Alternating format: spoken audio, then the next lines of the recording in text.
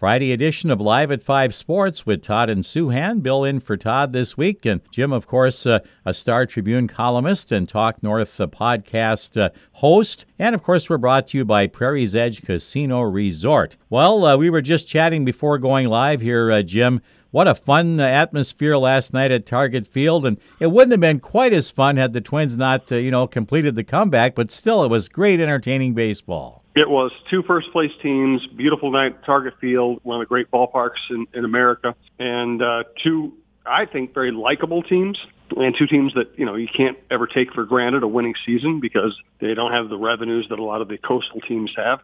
And I lived in Texas for a while, and I spent some time around the Rangers. I'm glad to see them do it. And Bruce Bochy is one of the great managers of all time. So I think they're a really cool story. And the Twins, for once, they got a subpar outing by their starter, and they won it with their bats. I think that's an encouraging sign.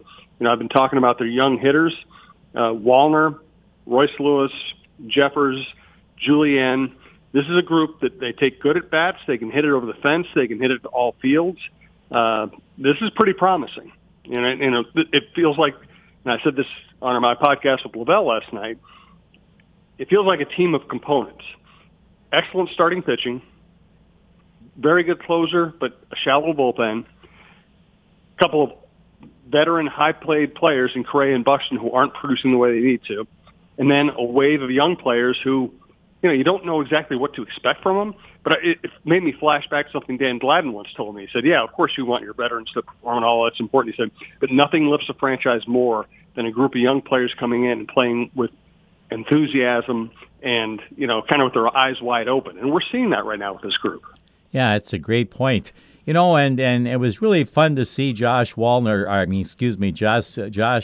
come in and really, pitch that well. That's kind of the way he looked really early in the season, it seemed like. Yeah, he's an interesting guy. He's never really been a top prospect.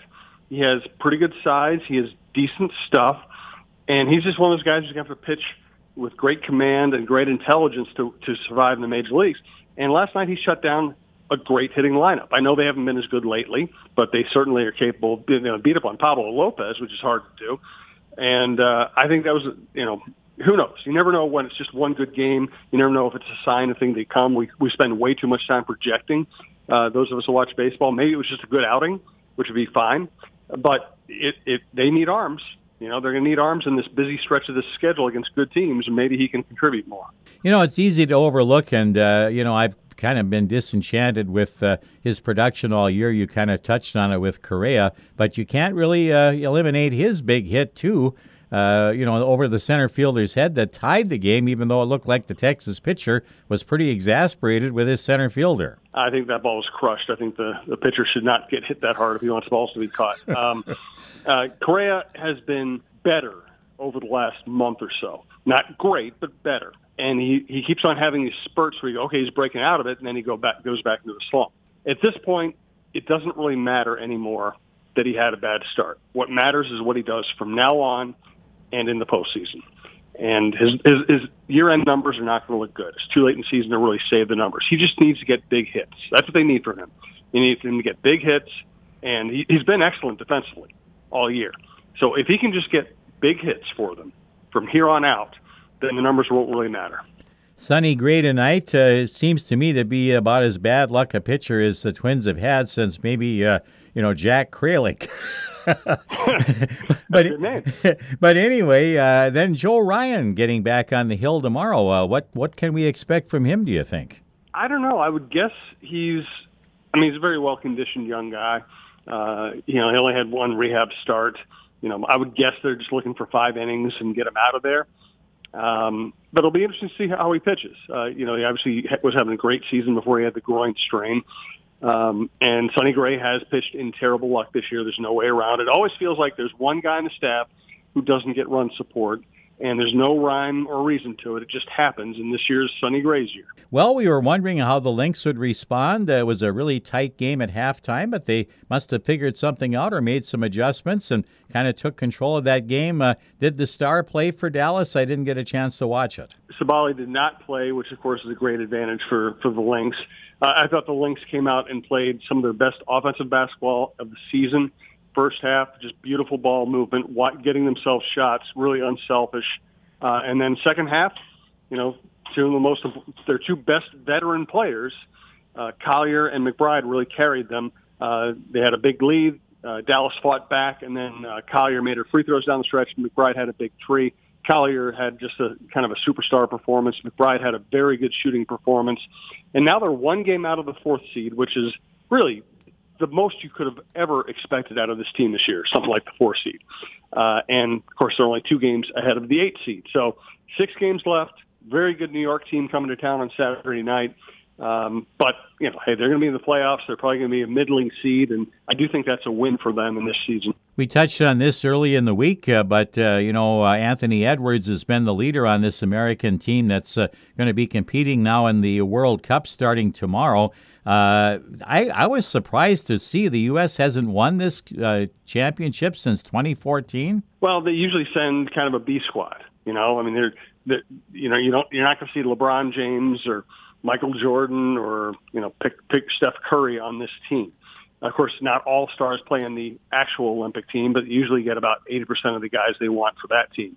This is really kind of the more younger guys trying to ingrain themselves in USA basketball and build up to be an Olympic choice at some point in their career. It's not the A team. Now, that being said, it's a pretty good team, and Edwards has absolutely taken over the leadership of it. College football getting underway this weekend. I see Notre Dame and Navy play in Dublin, but they're making a big deal on Fox because they have it on TV. Of course, Neon Deion Sanders coaching Colorado. How do you think that's going to work out? I don't know. Deion, listen, he's very knowledgeable. He should have the ability to recruit pretty well. But to me, it's really hard when your coach wants it to be all about him. And I just don't really trust Deion to run a program the right way. If he's wrong, I'll admit I'm wrong. If he proves me wrong, I'll admit I'm wrong.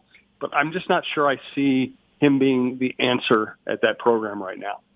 What, when you talk about being all about yourself, I mean, some people kind of accused P.J. Fleck a little bit about that. He doesn't have the notoriety, obviously, Sanders does. But what's your take on that? Is it too much, P.J., or is he got things balanced out with the Gophers? Well, he's done well overall. He's had one big breakthrough historic season, and he's kept the team competitive in other seasons. I thought last year was a great disappointment. I think that's a year you're going to look back for a long time and say, okay, you had a bunch of 6-year seniors. You had, an incredibly experienced quarterback. You had one of the best running backs in the country. You had one of the best offensive lines in the country. You had defensive talent, and you didn't do anything with it. And the easiest schedule you ever had. No Ohio State, no Michigan on a year when Ohio State and Michigan were dominant. To me, it was just all set up for them. And so I think what happened last year, even though the record looks fine, I thought that was a big disappointment. So it's going to be really interesting to see if PJ, coming off that, can inject some life into the program with a new young quarterback and having to replace Mo and some really good offensive linemen. To me, this is a very good test of his coaching prowess. Now, in terms of personality, he's not trying to make me happy, and he's succeeding in not making me happy. He is trying to make 18-year-old kids happy. He's trying to show off. And I understand it all. It's just never going to be for me. The buzzwords, the cliches, the slogans, and also the fact that we know from a lot of stories that have been done about this program is he wants people to treat him like a king. He walks in a room, he wants people to stand up. He wants people to repeat his buzz phrase constantly.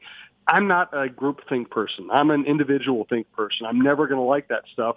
But all that really matters to the fan base is that he wins. And it took him a long time, but now they have officially declared next Thursday night's game a sellout. But when you're only, putting 50,000 people in, when some of your, competitors have over 100,000 seats, I often think the Gophers are a little bit at a disadvantage, especially in the football department. Well, they are, but you don't want to have a 100,000-seat stadium and sell 30,000 tickets for a game. It would just look bad. So and you have to create demand. And Michigan and Ohio State just have it made. It's an imbalanced sport. We have to recognize it's an imbalanced sport. And PJ's just got to fight that fight. And again, overall, he's done pretty well. This will be a very interesting year, though. Well, Jim, have a great weekend, and it was sure fun to watch the Twins. I hope they can keep this rolling here now on this homestand, and this is really fun baseball when you're in the race, and these games matter. It is. I'm enjoying it, and I really do like this group of young players. They're very easy to root for.